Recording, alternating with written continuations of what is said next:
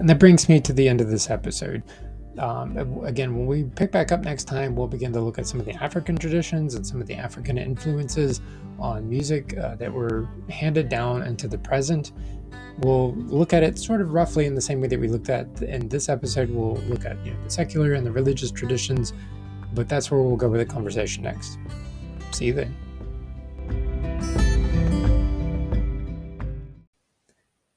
So this should be a bit of a lighter topic than some of the other heavy things that we've been talking about for a couple of episodes or weeks now. But nonetheless, we have to divide it up in certain ways, and we're going to divide the topic up in ways that are very similar to the ways in which we've been talking about other things inside the class. And so, first, I want to make the division between what we're largely going to start with would be European versions of music and then African versions of music, and those are going to trace down to the present. But we're also going to be able to divide them into secular and religious traditions as well.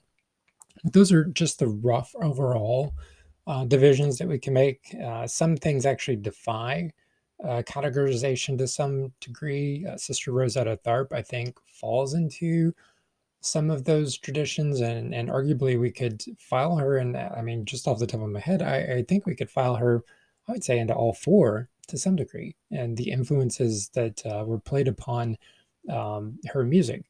And by the way, we're not going to get to her until next episode, but I'm just giving you an example that yes, we could divide things up into categories to discuss music, but those categories become problematic. What is not problematic is the way in which music has been used in human cultures for long periods of time. And it's really no different how music has been used in the American South as well, especially since those traditions have been handed down into the American South. So if we go back to, again, we could just start with somewhere like Europe. Music served functions. It wasn't just a popular form of entertainment. It also, again, served certain functions inside of culture and society. So, for example, it was a way that people could give the news to one another. There's a little bit of a nod to this, I believe, in Shakespeare in The Winter's Tale. There are ballads and stories that are told to music. This is not just I'm going to play a nice tune and that's great. That's largely what music is used for in human culture, is to be able to tell those stories about a variety of things: love, loss, revenge, journeys, all kinds of things like that. And by the way, if you think about the themes that I just named a second ago, you could probably name some modern music that has those themes. Those topics date back centuries. As long as there's been humankind making music, those are some of the topics that humankind has been making music about. So how then did those traditions and this background come to influence the American South?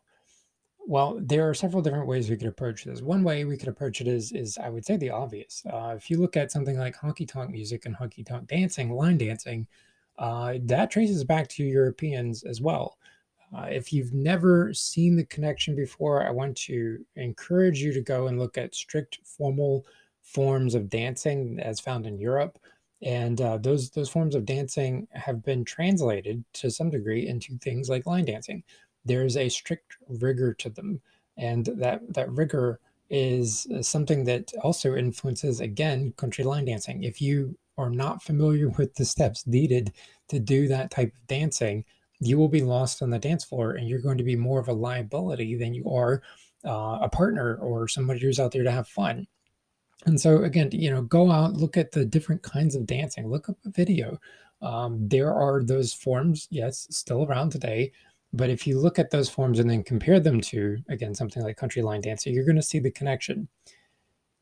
Now let's draw that back around as well to the way in which some of these religious traditions have influenced the present as well. Again, religion and music are heavily connected. Think about, when you go into church, any denomination at all, there's a song playing. This could be, Catholic, it could be Eastern Orthodoxy, it could be Baptist, Methodist, anything, anywhere is going to have some kind of religious tradition associated with certain kinds of music. And so this is one way the music began to spread across the South. people used it to worship. They would use it both in private, so they would have people there at the home, and I've talked about the home when we looked at gender in brief. But they would be there at home, and people could sing psalms or sing songs of worship. And that's again exactly how one of the major ways in which music began to spread across the region. People would build upon whatever natural talents that they had. And so one very popular book, for example, was The Sacred Harp. And some people have said that the Sacred Harp was as popular, if not more popular, than the Bible across the entire South. I can attest to that because growing up, I can remember that we had a piano in the living room, and there was the bench with the piano, and inside the bench, I believe that my great grandmother had a copy of the Sacred Harp, among many, many other types of music that she had there. But this is something that drove the music tradition across the South. If you've ever heard of shape notes, for example, shape notes were one way in which they attempted to bridge musical understanding, because some people, quite frankly, just don't automatically know how to read music, or they have been taught with again shapes in order to help them to be able to perform. So those are again that's a broad overview of how music began to spread across the South. But now let's talk about it in more specific ways as well. So where's this religious music coming from? Well, the irony is that a lot of this religious music that's in the South came from people in the North. People in the North, songwriters in the North began to realize that people in the South were very interested in singing and in music of this sort. And so they began to write it and construct it in order to sell it to Southern audiences. And that actually forms the pattern for a lot of what we're going to be looking at inside of this and the next episode. This music, the proliferation of music across the United States was not a tale just of the American South, but the American South plays an important role in that tale. But the influence of other regions upon the South and upon the music of the South, and then in turn the Southern influence upon other regions as well, is the overall tale that we really need to look at. So you did have, again, songwriters in the North who would, construct these songs or write these songs and then sell them to Southerners because they knew that Southerners would buy them. And that forms the pattern that we'll be looking at as we get into other kinds of music.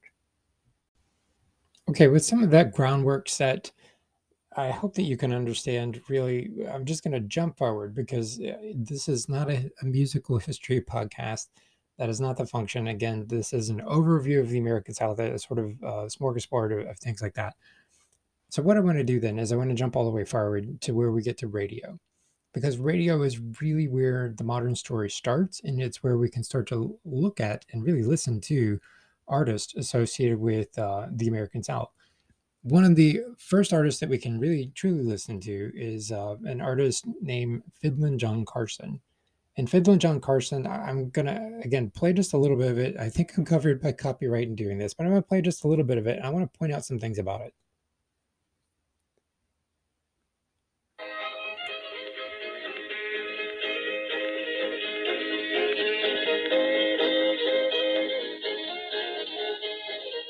It's your partner for the birthday.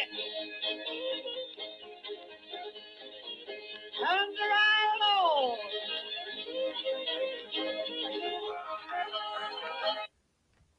Okay, so here's what I want to point out about that.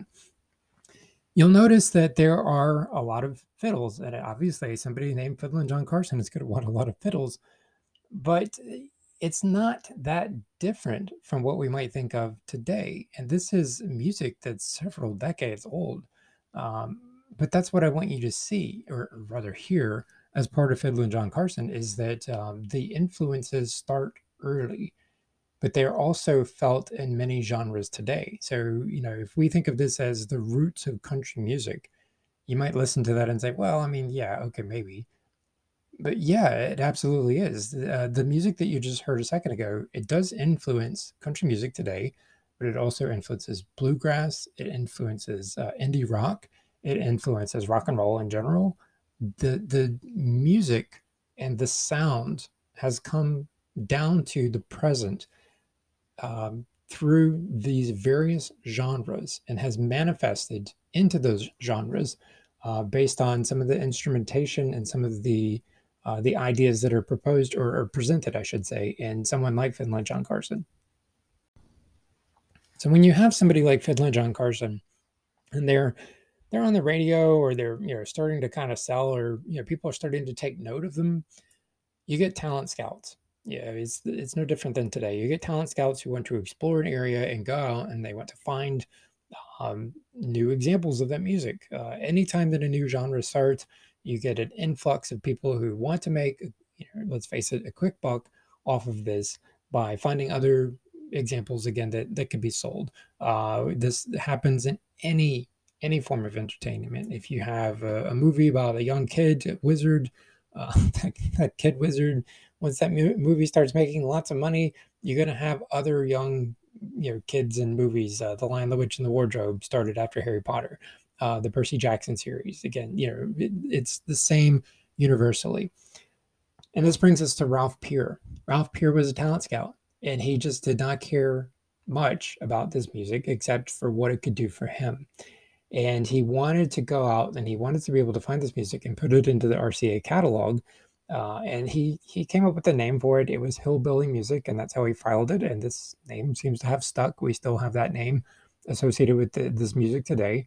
Some people say it very proudly. If you've ever been in the mountains of North Carolina, you'll know that people up there really enjoy playing music. And you'll know that many of them will call their music something like that, again, proudly, because that's how they identify it. But Ralph Peer went out and he began to scout around, and he found really two major groups. And one group represented, or one individual, I should say, represented the sort of unwholesome aspect of music, whereas the other one represented a more wholesome aspect. So the first one was Jimmie Rodgers, and Jimmie Rodgers' music follows along the lines somewhat of Fiddler John Carson, but he begins to build on it and refine that noise, that sound. I almost called it noise, but that sound. And then on the other hand, you have the Carter family, and the Carter family is again the more wholesome aspect, and they too build on the sound, but in a very, very different way, a more melodious way with a more wholesome style lyrics. And I want to concentrate on these two because they begin to form that foundation for the radio, but then they also set a standard from which country music began to evolve. So let's look at each of these. Let's start by looking at Jimmie Rodgers. And I fully confess that I am a big Jimmie Rodgers fan.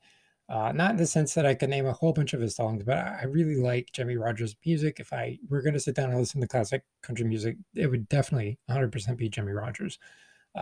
Because I like his style. I like, just the form of his music. It resonates with me. There's something about it that connects. It's probably because, full confession here, I'm an indie rock guy. I like people like the Avett Brothers, in the Gregory Alan Isakov, people like that. And his music, Jimmie Rodgers' music, reminds me of their music. So again, there's that connection. This is not just the root of country music. This is the root of a lot of other forms as well. And like I had mentioned, Jimmie Rodgers is the rough side of country music, and I think that that's putting it mildly. I have selected an example to show you, or to get you to listen to, and it comes from his song "T for Texas," which is also Blue Yodel #1. And I've kind of paused the music out here in the middle, so we're going to skip the beginning.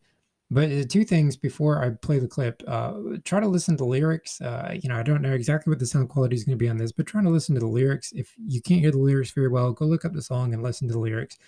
And also listen for his yodel, because it's very famous. All right, here we go. If you don't want me, woman, you sure don't have to stone. Lord, Lord. If you don't want me, mama, you sure don't have to stone. 'Cause I can get more women than a passenger train can hold. Oh,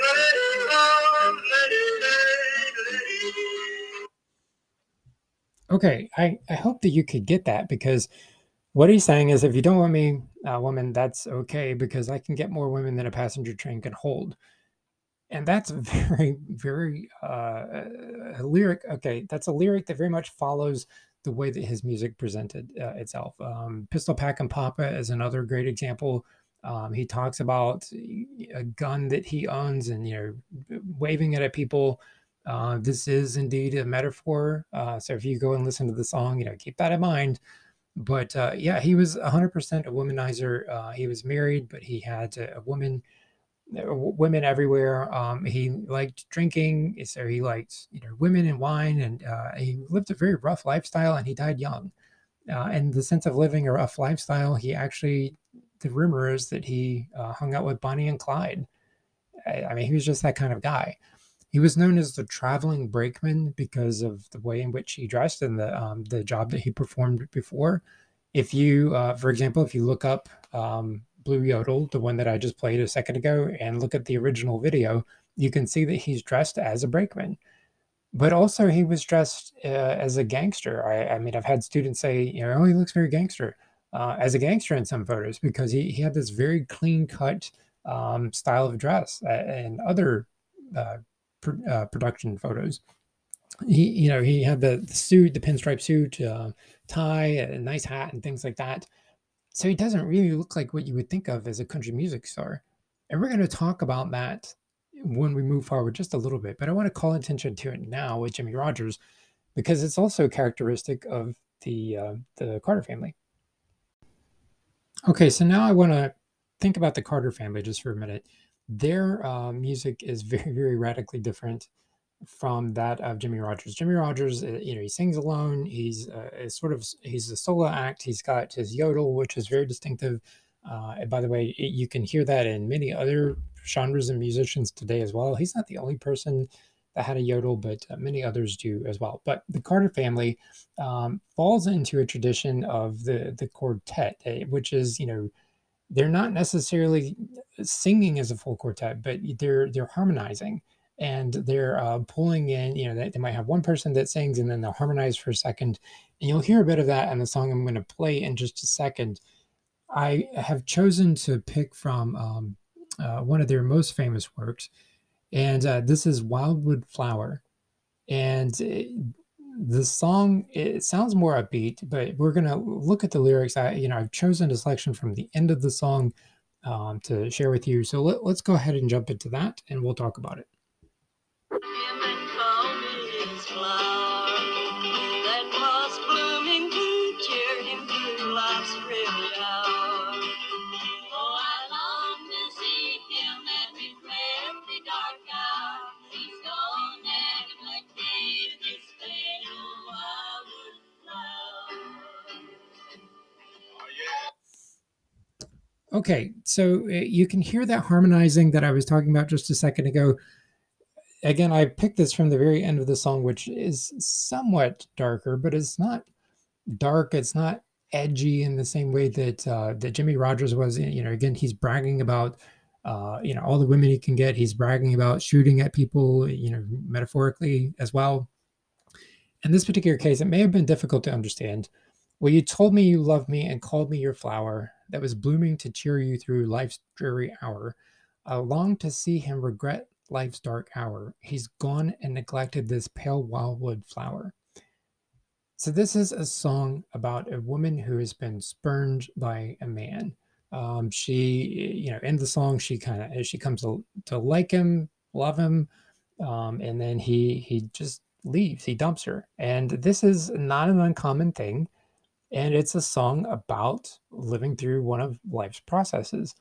They have a good deal of music like this, and it captures, again, maybe not wholesome, but a wholesome style of reaction. She's not talking about, I'm going to go get a gun and chase this guy down or getting revenge or anything like that. Those are themes that run through music today in many ways that are, I would say, born out of Jimmie Rodgers, but this is that more wholesome aspect.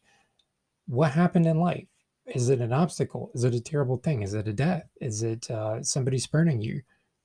Then, I will hold on. I will have faith, and I will wait for, you to regret your decision rather than me going out and taking revenge on you.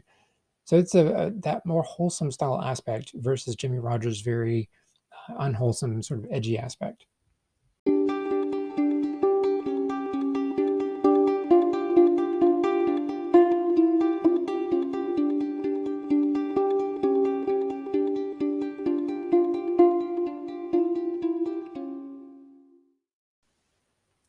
And that carries us forward. Once we get these two sort of acts established, a good number of other acts follow in their footsteps. And, the presentation of the other acts would be through things like the Grand Ole Opry, which, by the way, the rumor there, in case you've never heard, is that somebody supposedly, there's no recording of it that I know of, quipped on the radio after playing opera that now that they were gonna, they were done with opera, so now they were gonna move on to country music and the Grand Ole Opry, and so that's the rumor of how that came to have its name. But that's just one example of presentation. Of course, there are radio stations and towers and whatnot that are playing this type of music, but it's making money and it's getting people's attention because it's making money.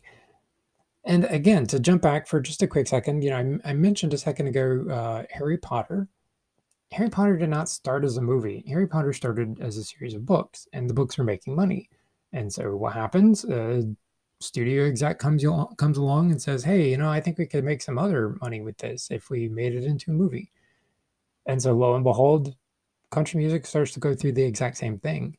You have people making some money on country music, and the movie industry comes along and says, "Hey, that's a really great sound. We'd like to put it in some of our movies." People like to sing in these movies, and people just eat that up. They just want to go and listen to music and at the theater. And so that's what happened. Is the movie industry came along, adapted that into its cinematic offerings, and hence country music was born. It really hit as sort of a more mainstay stage. But in all of that, there's a sort of a trick and a hiccup. Now, I've already drawn attention to the fact that Jimmy Rogers and the Carter family were dressing in sort of their Sunday best. They didn't really know how to dress. They were, asked to come down to a radio station and do a recording. And so they did this. And again, there's no concept of an outfit. So they just decided, well, we'll just go all out and we'll just dress, very dignified. And that's one of the reasons why you see them dressed up so often in presentations or dressed in a way that's very different from country music. When country music was adapted to the silver screen, Westerns were very popular. And so in Westerns, of course, you have cowboys, and cowboys are dressed with, 10-gallon hats and tassels and things like that hanging off of their outfits. And these cowboys would come out and then they would start to sing what was music that was highly associated with the South. And so Westerns and country music came to be heavily associated with each other. Hence, the costume of country music came from Westerns themselves. The image of a cowboy became melded to that of country music. And that's how we got to where we are. That's why today, the costume of country music artists is heavily associated with those Westerns. If you have a person performing country music, oftentimes they will have on a big hat and jeans, and possibly, if they really want to reference a sort of older feel, tassels on their outfit. This is, it sounds strange to, let me sidetrack here. It sounds strange to talk about a costume associated with music, but think about it. Think about if you have music from the 90s, say, right? There was a costume associated with that. You could not violate that costume because then people would not listen to that music. It was torn jeans, flannel t-shirts, oversized clothing, so forth and so on. Country music, the exact same thing. That's what their costume is. You can't violate that too much, because if you do, nobody's going to listen to it. A great example, Garth Brooks. Garth Brooks went through, this darker phase or something like that, and he began to dress in a very different way. And, I know that some of that had to do with the music, but I would also say the presentation. That the presentation is what threw some people off, because they were like, wait a minute, this is not country music as I know it. All right, that gives you an overview of how movies came to influence. But now let's look at a couple of other genres that emerged out of country music. Okay, so out of the singing cowboy tradition, we have singing cowboys like Gene Autry. So if you were looking for an example of a country western star, Gene Autry would be a really good example. But as this becomes more commercialized, as it progresses and moves forward, people begin to react to that. as with anything, when it becomes over commercialized, people sort of fight back against that. And there's a slow progress of this. And it manifests in different ways. If we jump forward, a couple of years, for example, I would say that Johnny Cash could be tied in that to that somewhat. Willie Nelson as well. These are people who reacted against the commercialization and sort of have this anti-commercial attitude that was tied to their presentation. Which again, the irony there is that eventually they become commercialized as well, because then they become part of that. Willie Nelson is who Willie Nelson is, and if you know anything about Willie Nelson at all, you know that his image is heavily associated with pot smoking and his braids and his look. He has a bandana wrapped around his head constantly. And if Willie Nelson wanted to change that outfit and cut his hair and stop smoking pot, then I don't know that people would recognize that or acknowledge him. He's created an image for himself. But if we go back again, we also get to bluegrass. Bluegrass emerges out of this, and this is some people saying, "Hey, country music, it was a thing before it got on the big screen and became sort of overproduced, or however you want to call that." And we want to go back and perform it the way that it was performed before. We don't like how it is presented today. And then you get into that whole genre of music, and you get into people like Earl Scruggs. And by the way, even Steve Martin. Steve Martin he's a great banjo player if you've never heard him play it before. And I mean the comedian from the 80s and 90s and early 2000s. He's a brilliant comedian, but he's also a really accomplished banjo player. And he's very passionate about it. So, go look him up. But that's a reaction as well. We want to go back to, the way it was originally played. And if you think about Fiddlin' John Carson, his music comes very close to a great deal of how bluegrass is played today and the sound of bluegrass itself. But that's not the only genre. There are other genres that were not necessarily a reaction so much as just kind of tied to the sound limitations of their day. So if you think about, for example, we get to the 80s and 90s and 2000s, and there's a lot of electronic style music being played, and sounds are being warped, and it's not like you can still hear some people today complain about how overproduced music is today. But that's because the technology is changing and it's making new things possible. And because it's making new things possible, people are adapting to that and just experimenting with it. The limitations of technology oftentimes will limit the sounds that can be produced. And that brings us to honky-tonk music. Honky-tonk music was born out of bar houses and really rough and tumble environments. And so if you've ever listened to honky-tonk music, you'll know that there's the steel guitar is heavily associated with it, but also a kind of heavy bass too. So imagine you're in a very crowded bar, everybody's dancing and having a good time. It's a Friday or Saturday night, wherever you happen to be, and people are unwinding from the week. And when they're unwinding from the week, the band's on the stage and they're making, they're just making music and pouring their hearts out into their instruments. To be heard over that crowd, there are really only two ranges that they can go into: the very high range, hence the steel guitar, and the low dum dum dum dum of the bass. And the reason is because you can feel that in the floorboards, and you can feel that as you're dancing out there. You can kind of almost feel it in your chest if it's loud enough. And so that limitation actually encouraged honky-tonk music to take on the sound that it did, because people could dance to it and they could have a good time to it. But they could also hear it over all the noise of all those human bodies in that room moving around. One of my goals for doing this podcast, and including just a little bit of the music, is to show you that maybe you're reading about this, maybe reading a textbook or something. My experience as an instructor has been that a lot of students will, do the reading and text that I assign. And I'll say, hey, what about Patsy Cline? It was pretty cool to notice her in there. And students will say, I don't know who that is. I'm sorry. I swear I've never heard of this person before. And that's always funny to me, because I know for a fact that they have heard Patsy Cline. I would be willing to bet on that. And the reason is because Patsy Cline is so prolific. She's everywhere, all over the place. If you turn on a movie and the movie producer wants to set the stage and show you that you're in a country western bar, they're going to play some Patsy Cline in the background on the jukebox. And so that's one of the reasons why I just want to share a little bit of Patsy Cline, because I think Patsy Cline embodies some of the things that we've been talking about and listening or talking about here right now. And I can guarantee you, if you, right now you're saying, I don't know who that is. Well, here we go. Let's listen to a little bit. Crazy, I'm crazy for feeling so lonely. I'm crazy, crazy for feeling so blue. So the reason I wanted to share her music is because I think it embodies, again, some of the things that we've been talking about. You hear a little bit of harmonization in the background with the low voice. Do do do do. You hear her range going very high up. Again, if you're in a honky tonk bar or something like that, or bar in general, that sound's going to be able to cut through things. But also, and it might be difficult to hear on the microphone.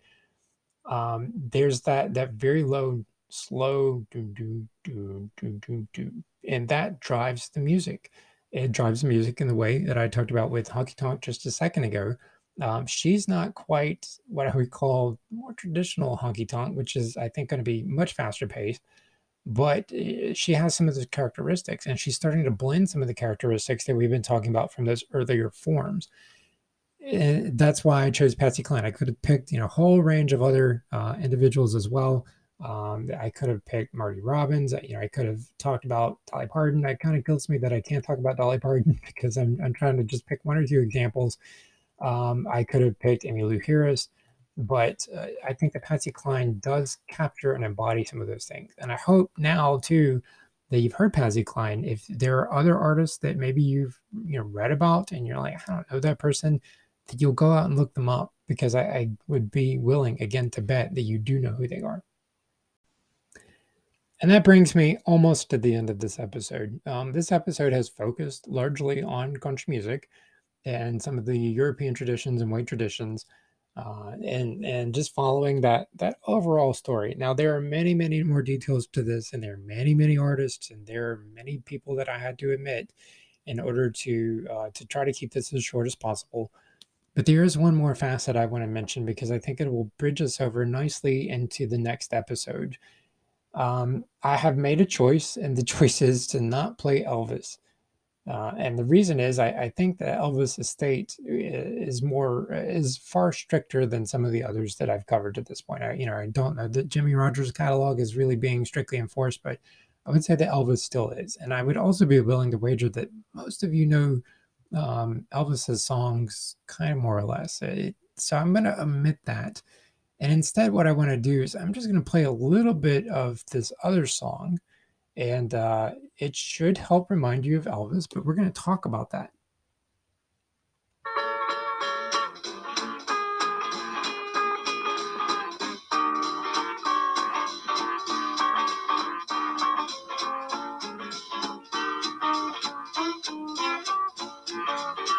Well, now that's all right, now, mama. That's all right for you. That's all right, now, mama. Any way you do, but that's all right. That's all right. That's all right now, mama.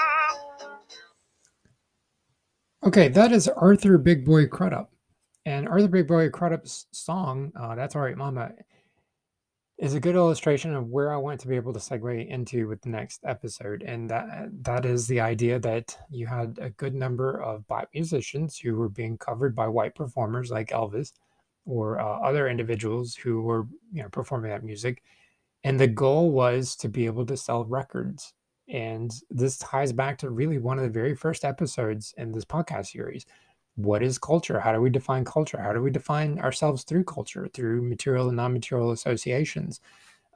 If you are a big burly man, and you're a tough guy, you go to the gym all the time, and then you go out with your friends and you go to the out to drink or something like that, and rather than ordering a beer, you order a pink drink with a little tiny straw in it, your friends are relentlessly going to tease you. And the reason is because the thing that you The things that you purchase and the things that you surround yourself with are the ways in which we tend to interpret other people's personalities.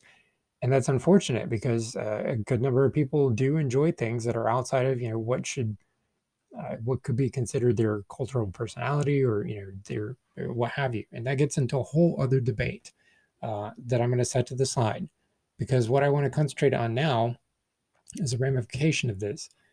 If you are a white citizen and you're existing at the time of Elvis and Arthur Big Boy Crudup, and you hear this song and you think, wow, that's a pretty good song, because of the history that we covered recently in the race section, you're probably going to think, I don't know if I want to buy that, for the reasons that I had just discussed.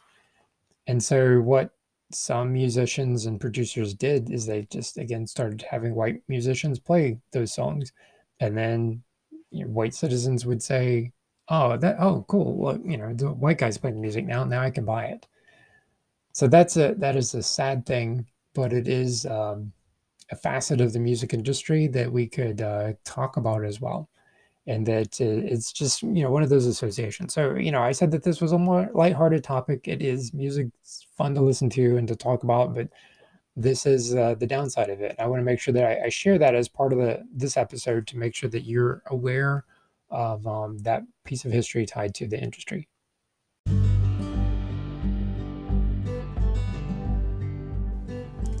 And that brings me to the end of this episode. Again, when we pick back up next time, we'll begin to look at some of the African traditions and some of the African influences on music that were handed down into the present.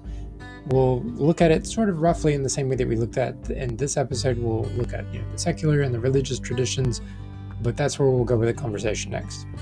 See you then.